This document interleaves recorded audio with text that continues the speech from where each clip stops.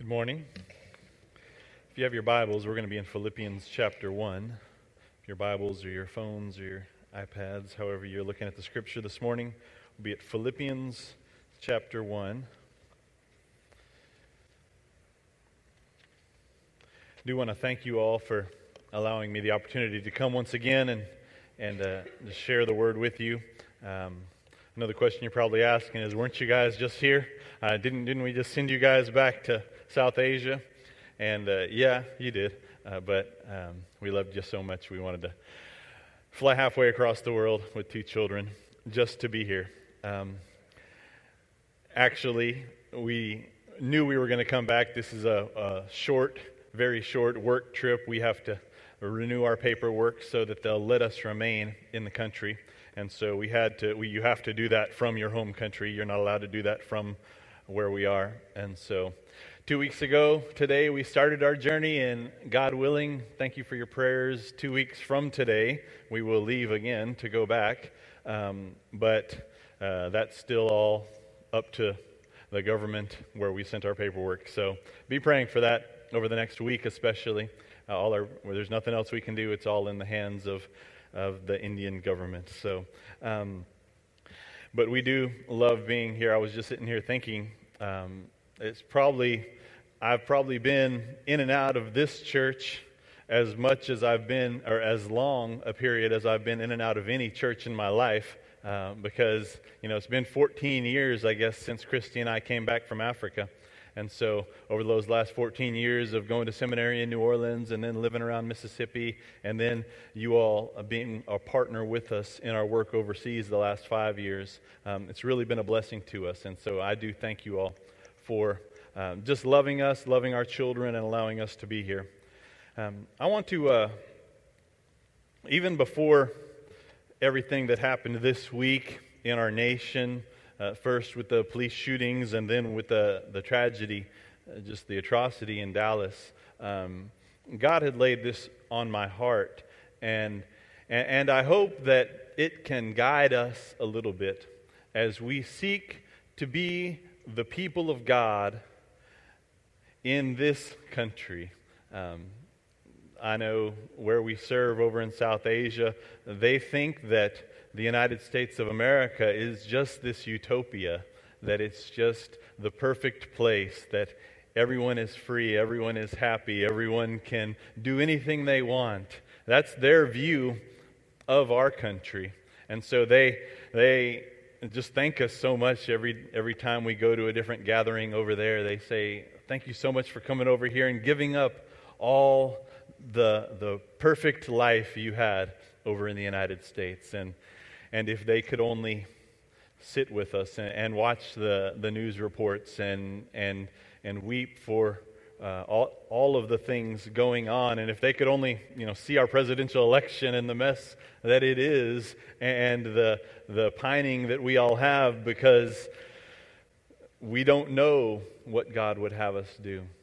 And so my recommendation, and I think the way the Scripture is guiding us, I think the way that Philippians 1 is going to guide us this morning, is to take a step back from this idea that we are, first of all, and I think I don't know, I'll be 40 next Sunday, so I'm getting old. I don't remember what I preached on last time, but I think I may have talked about what is your identity in Christ. Or what is your primary identity? How do you see yourself first of all and most of all? And so, I'm pretty sure that's what I preached on, even though it was like 4 months ago.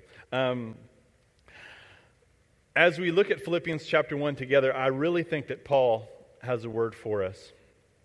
So let's read Philippians chapter 1 from verse 12 to verse 21. I'm reading out of the English Standard Version. Paul says, I want you to know, brothers, that what has happened to me has really served to advance the gospel, so that it has become known throughout the whole imperial guard and the rest that my imprisonment is for Christ.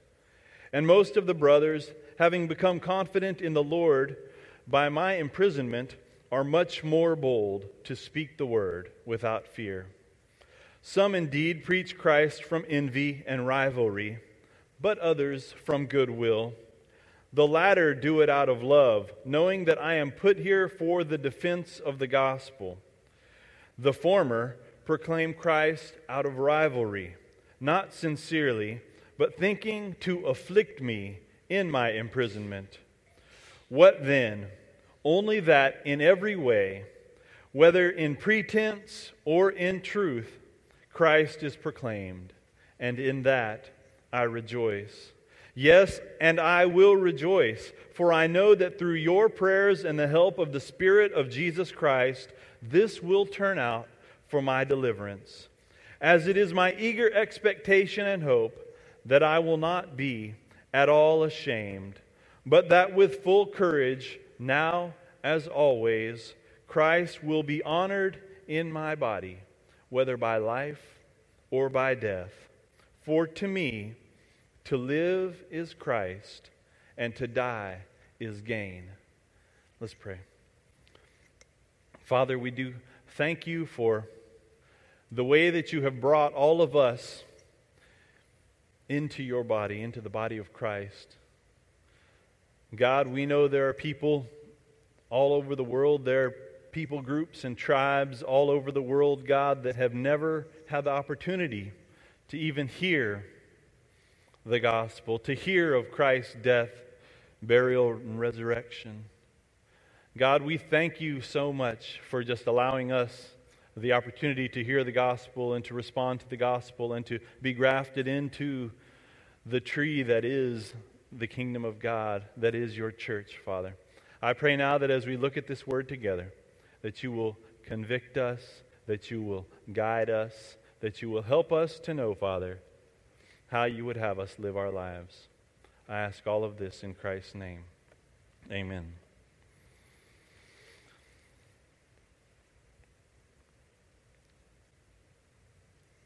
Think of why God has you here.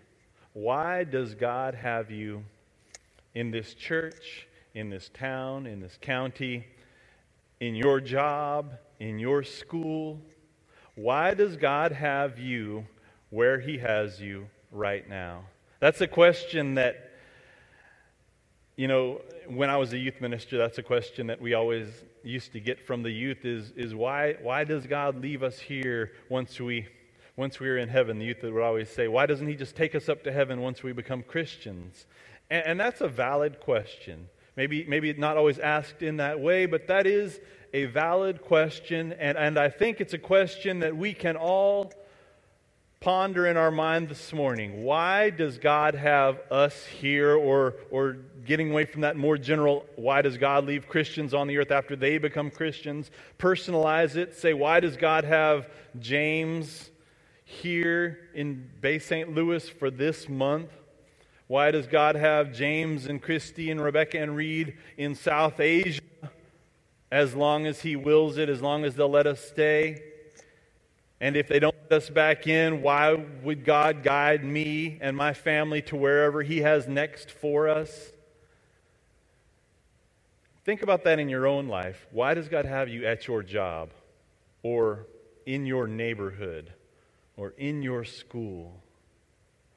And I think that 1 Corinthians 10:31 is really a good guide for a good life verse for all of us, where they were having the argument over the Lord's Supper and about all of these things, and Paul discusses all of it, and then in verse 31, Paul says, whatever you do, even the smallest things, he says, whether you eat or whatever you eat, whatever you drink, wherever you live, whatever job you have, whatever school you go to, whatever you do, do it for the glory of God. That's the answer to the question that you could give the youth when they ask you that, or that you can apply to your own life. Why does God have the youth in the schools and in the classroom and even in the chair that He has them in, so that He might be glorified through them right there? Why does He have you in your neighborhood, in your house, with your neighbors on each side who do things you don't like? Why does He put you there? For His glory. All right? Why why does God do anything He does? Why does He allow us to have the jobs we have and the friends we have? So that we might glorify Him wherever He has put us. And so, as I think about the things that have happened this past week in our nation and the divisiveness of our politics over the last year and the divisiveness of our reactions to what happened this past week, I really think that we can follow Paul's example here in Philippians chapter 1. And Philippians, just to give you a little background, Philippians is an occasional letter. Like all of Paul's epistles, Paul wrote them because of some specific thing that was going on in his life and in the church at Philippi. He did that for all of his letters. And if you think through the New Testament, through the letters that Paul wrote, most of the time when Paul was writing these occasional letters, the occasion was something bad. There was usually some problem in the church. In Galatia, there were Judaizers coming in, claiming that they were Christians just like Paul, but saying that the believers in the church at Galatia, they had to follow the law, they had to be circumcised, they had to do all of these things that the Jews used to do in order to be true Christians. That's why Paul had to write that letter to Galatians. In 1 Corinthians and 2 Corinthians and all of the communications and the people, the messengers that Paul would send to the church at Corinth, they had all kinds of issues. All right? They had lawsuits among believers. They had sexual immorality. They had just disagreements in the church over the Lord's Supper and over any number of things. And so Paul had to write a couple of different letters to the church at Corinth for that occasion. Philippians, it's really my favorite book in the whole New Testament. Really, it's such a happy letter. It's such a good situation in the church at Philippi. And Paul's writing this church just expressing thanks to them for their support for him over the years of his ministry. We're going to look tonight. You come back tonight, we're going to look at Philippians chapter 4 and why Paul had such this good relationship with the church at Philippi and how that mutual relationship carried forward the gospel. We're going to look at that this evening in Philippians chapter 4. Everyone's favorite verse from Philippians 4:13, the most misapplied verse in all of Philippians. But I can do all things through Christ who strengthens me. We'll look at that verse and what Paul was really saying there. Philippians 4 will show us tonight why Paul had the attitude that he had in his life here as he wrote the letter to the Philippians. But Philippians chapter 1 shows us a little bit about how the gospel had changed Paul. You know, that's why God has you here still. God has you here to glorify Him in your life, and the primary way that you glorify God in your life in Hancock County here today is by becoming more like Christ, by having actions and reactions that are more Christ-like. And I think we can see three different things in the scripture I just read, three different ways that Paul was becoming more and more Christ-like. We call it sanctification. Maybe you've heard the word in church before. Sanctification just means becoming more sanctified, becoming more holy, becoming more Christ-like. It's a word in the New Testament. So, God has us here for our sanctification, and in Philippians 1 here, we can see how Paul was becoming more and more sanctified. You know, Paul wasn't always as Christ-like as he is here in Philippians. This is actually toward the end of Paul's life. This is a letter that Paul wrote from the prison in Rome.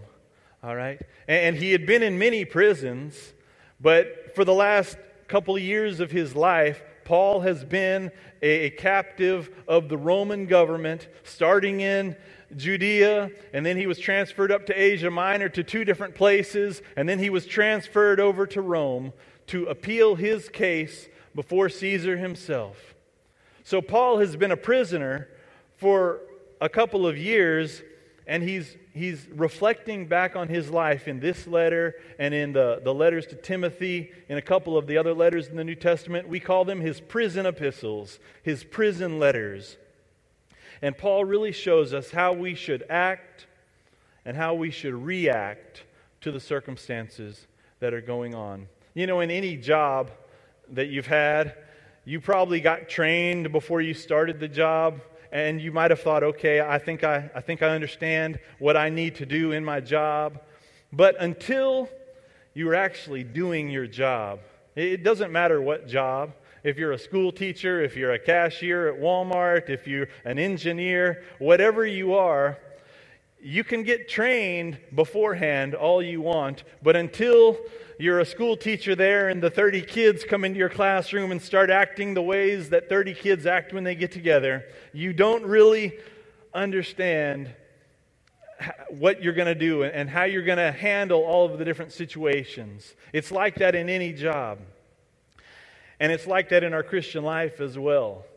We can come to church and we can study the Bible and we can read the Bible and we can pray, but until we see how our life is going to be outside of the church, until we see how we're going to react as Christians, as men and women trying to glorify God with everything, until we see that happen outside the walls of this church, when things don't go as we would want them to, when the candidate gets elected that we don't think is the most godly candidate, when some injustice happens that we think shouldn't have happened, then our reaction will tell us a lot more, I think, about our sanctification than just thinking about it beforehand.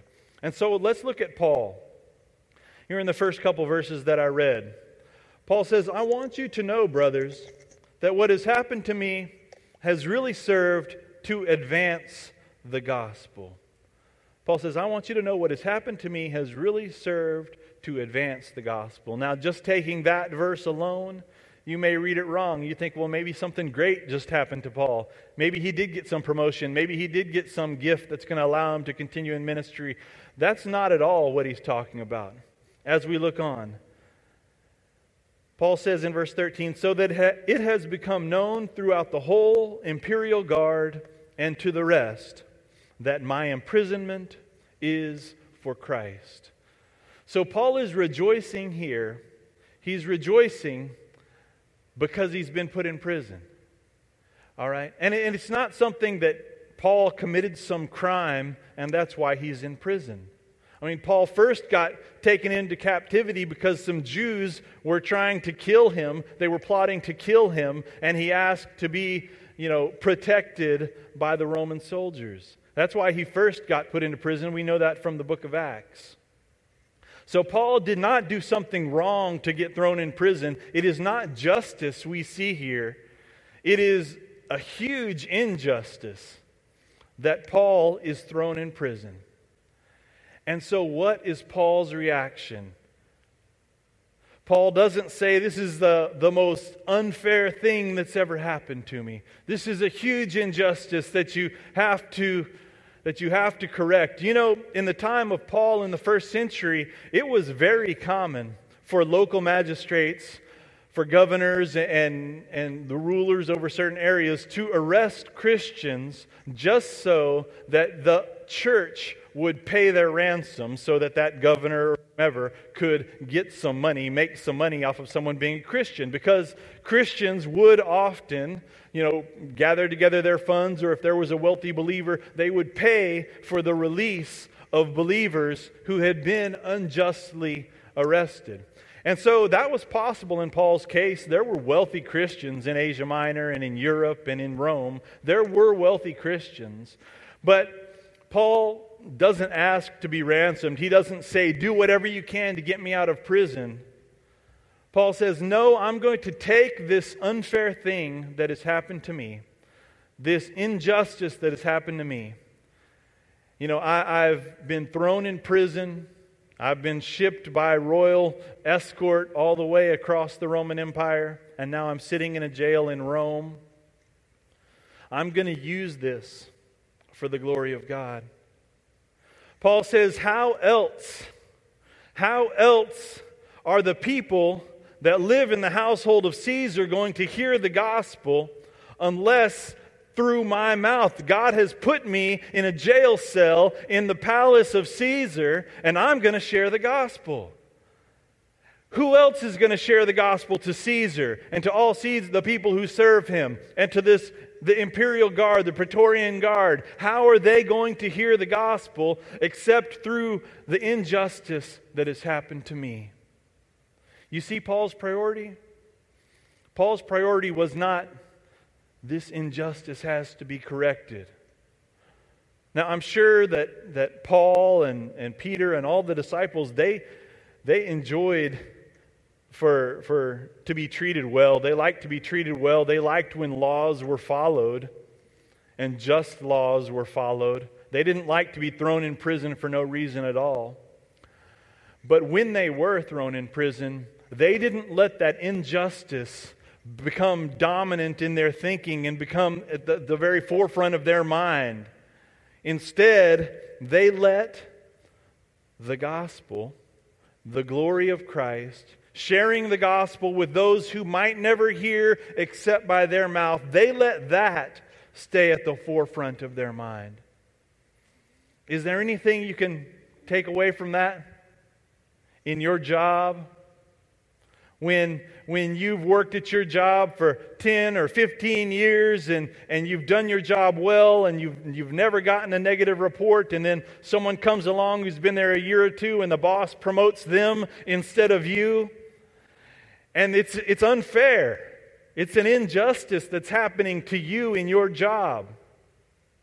You can either let that bitterness grow inside of you and let that injustice be the focus of your mind, or you can let the gospel be the focus of your mind and let whatever situation God has left you in or has put you in, let that be an opportunity to share with the people around you who have never heard. I don't think that things happen by accident. And by things, I don't mean big things like job promotions and who becomes president. I don't think those things happen by accident. I also don't think the little things happen by accident. And little things, I don't think that God has you sitting by that certain person on the airplane by accident. I think He has you there for a reason if you're one of His children, so that He might be glorified through the conversation that you have with that complete stranger. That you might have your conversation, as Paul says in another place, just flavored with salt, flavored with the gospel, so that that person who might never hear the gospel besides you on that airplane will hear the gospel on that 8-hour flight or 9-hour flight or 16-hour flight, however long your flight is. I think God has you wherever He has you for a reason. Not to become distracted by the events of this world, but to be focused upon the gospel that people around you might hear. Think of how the New Testament describes believers. Jesus says, this world is not our home. Paul says, we are not of this world. We are just ambassadors here. The Bible says that the soldier does not become distracted by what's going on in the civilian life. Those are the different ways that the New Testament describes you, and each one of those descriptions tries to refocus us upon the fact that this world is not our home. That whatever is going on in Minneapolis or Baton Rouge or Dallas, while they are tragedies and while we should do whatever we can as citizens of this country to express our opinions on those things, us getting on Facebook or spending all of our time focused upon that and expressing our opinion on that may be taking away from what God has you to do today where you are. Paul was in prison, guys. He wasn't just relaxing in some house in Rome, eating grapes and getting fanned. He wasn't doing that. He was in prison, sharing the gospel with the Praetorian Guard that was guarding him, these guards of Caesar that were guarding him. That's how he spent his time during this time of injustice. There's another thing that I think we can see from this scripture. The second thing, in verse 15, Paul says, "Some indeed are preaching Christ from envy and rivalry." You see, Paul was a minister. That was his job. But there were certain people that were saying just horrible things about Paul while he was in prison. About him, about his ministry, about his disciples, about the people the churches that he had started. They were preaching Christ on one hand, but on the other hand, they were just kind of tearing down Paul and tearing down his ministry. Now, not all of you are ministers, like professionally ministers, but you are all ministers in some way. Wouldn't it have been just fine? Wouldn't it have been normal? Wouldn't it have been just even for Paul to defend his reputation, to defend his ministries, his churches, his disciples? Wouldn't it have been just perfectly okay for Paul to do that? But Paul doesn't do that. Paul is in prison. He knows his time is not long for this world. He probably lives a year or two after he wrote the letter to the Philippians. He knows that there's some urgency to get the gospel out. And so look at how Paul reacts. Paul says, "Some preach Christ from envy and rivalry, others do it from goodwill. The latter do it out of love, knowing that I'm here for the defense of the gospel. But the former, those who preach it out of envy and rivalry, the former," in verse 17, "proclaim Christ out of rivalry, not sincerely, but thinking to afflict me in my imprisonment." Paul could have spent the rest of the letter to the Philippians just defending his reputation, just even denigrating those who were preaching against Paul. He could have done that, but he doesn't. In verse 18, Paul says, "What then?" That's a simple little question. What then? Meaning, what am I to do? Paul says, "Only that in every way, whether in truth," those who loved Paul and were sincerely preaching the gospel, "or in pretense," those who were proclaiming Christ on one hand and then just tearing down Paul's ministry on the other hand, "whether in truth or in pretense, that Christ is proclaimed." It doesn't matter. Paul says, my reputation is not the most important thing. People thinking good of me, people liking me, is not the most important thing. Paul says, I just have a little while left. I don't know if I'm ever going to leave this prison cell in Rome. I just have a little time left, so I'm not going to waste my time and my energy, all of my mental energy. I'm not going to focus upon this person who's just saying bad things about me and about my ministry. Now, if they were saying bad things about the gospel, we see other places in the New Testament. Paul doesn't stand for that. If people are preaching a false gospel, Paul writes long letters. Look at Corinthians about those who were mocking Paul's apostle status and calling themselves super apostles. Paul will defend the gospel if someone is preaching a wrong gospel or tearing down the gospel of Christ. But he will not spend his time and spend his energy, really waste his time and waste his energy on those who are just, they're saying bad things about me and about the churches I've started. That's fine, Paul says. I'm not, he says, what then? What am I going to do? Am I going to sit here and worry about that while I'm in prison? No. Because even while they're tearing my ministry down, they are still sharing the gospel. And so let them be. Let's not waste our time with them.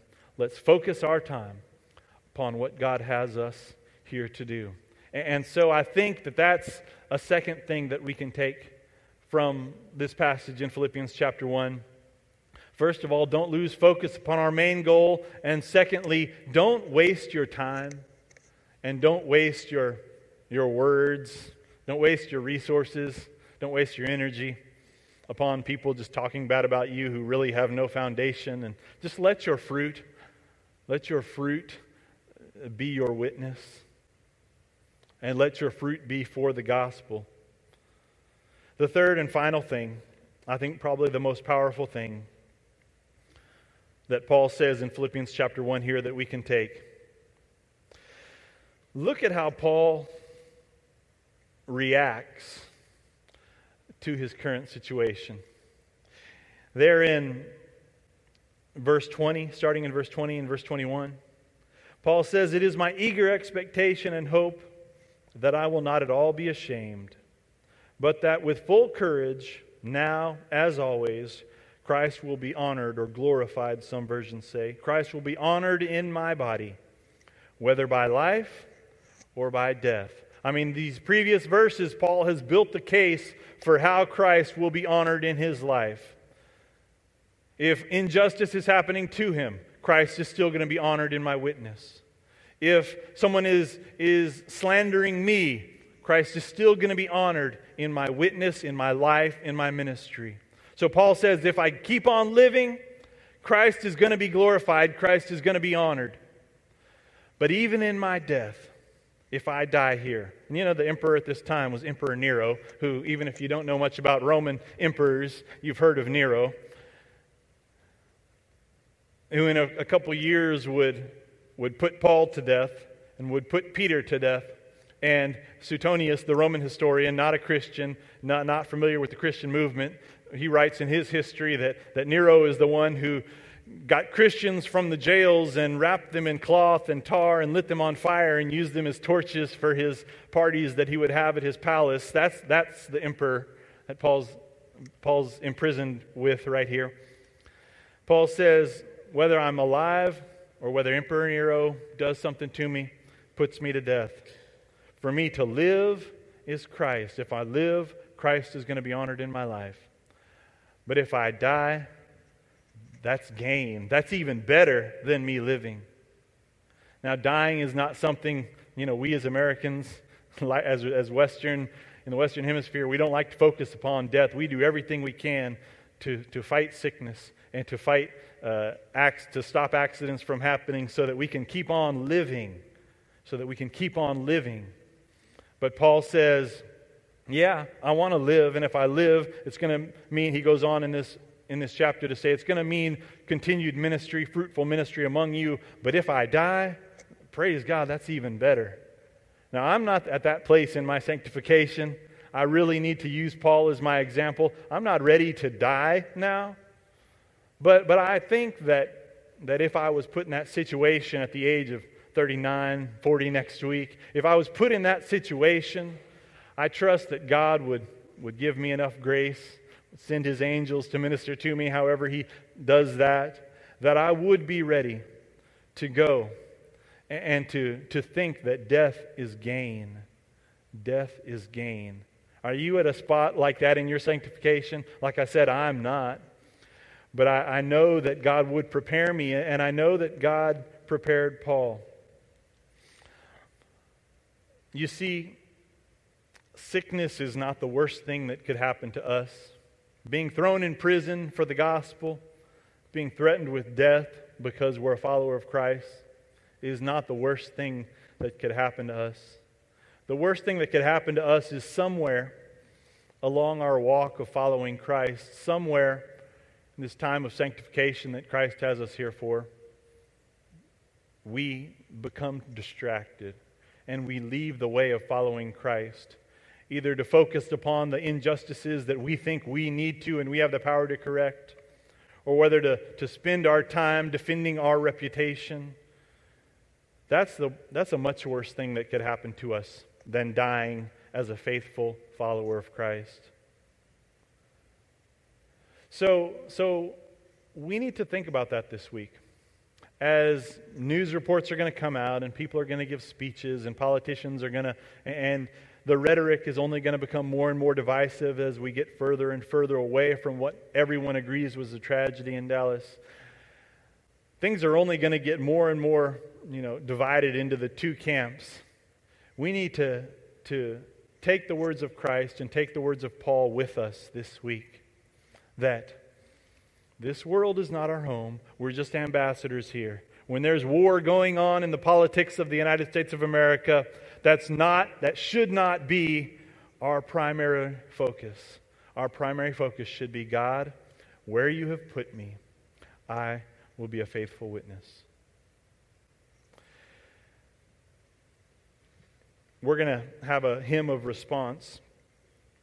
And as I'm going to pray for us, and then as we stand and sing that hymn together, think about where God has you and why God has you where He has you, and how you can be a minister for the gospel right there in your job, in your school, in your neighborhood.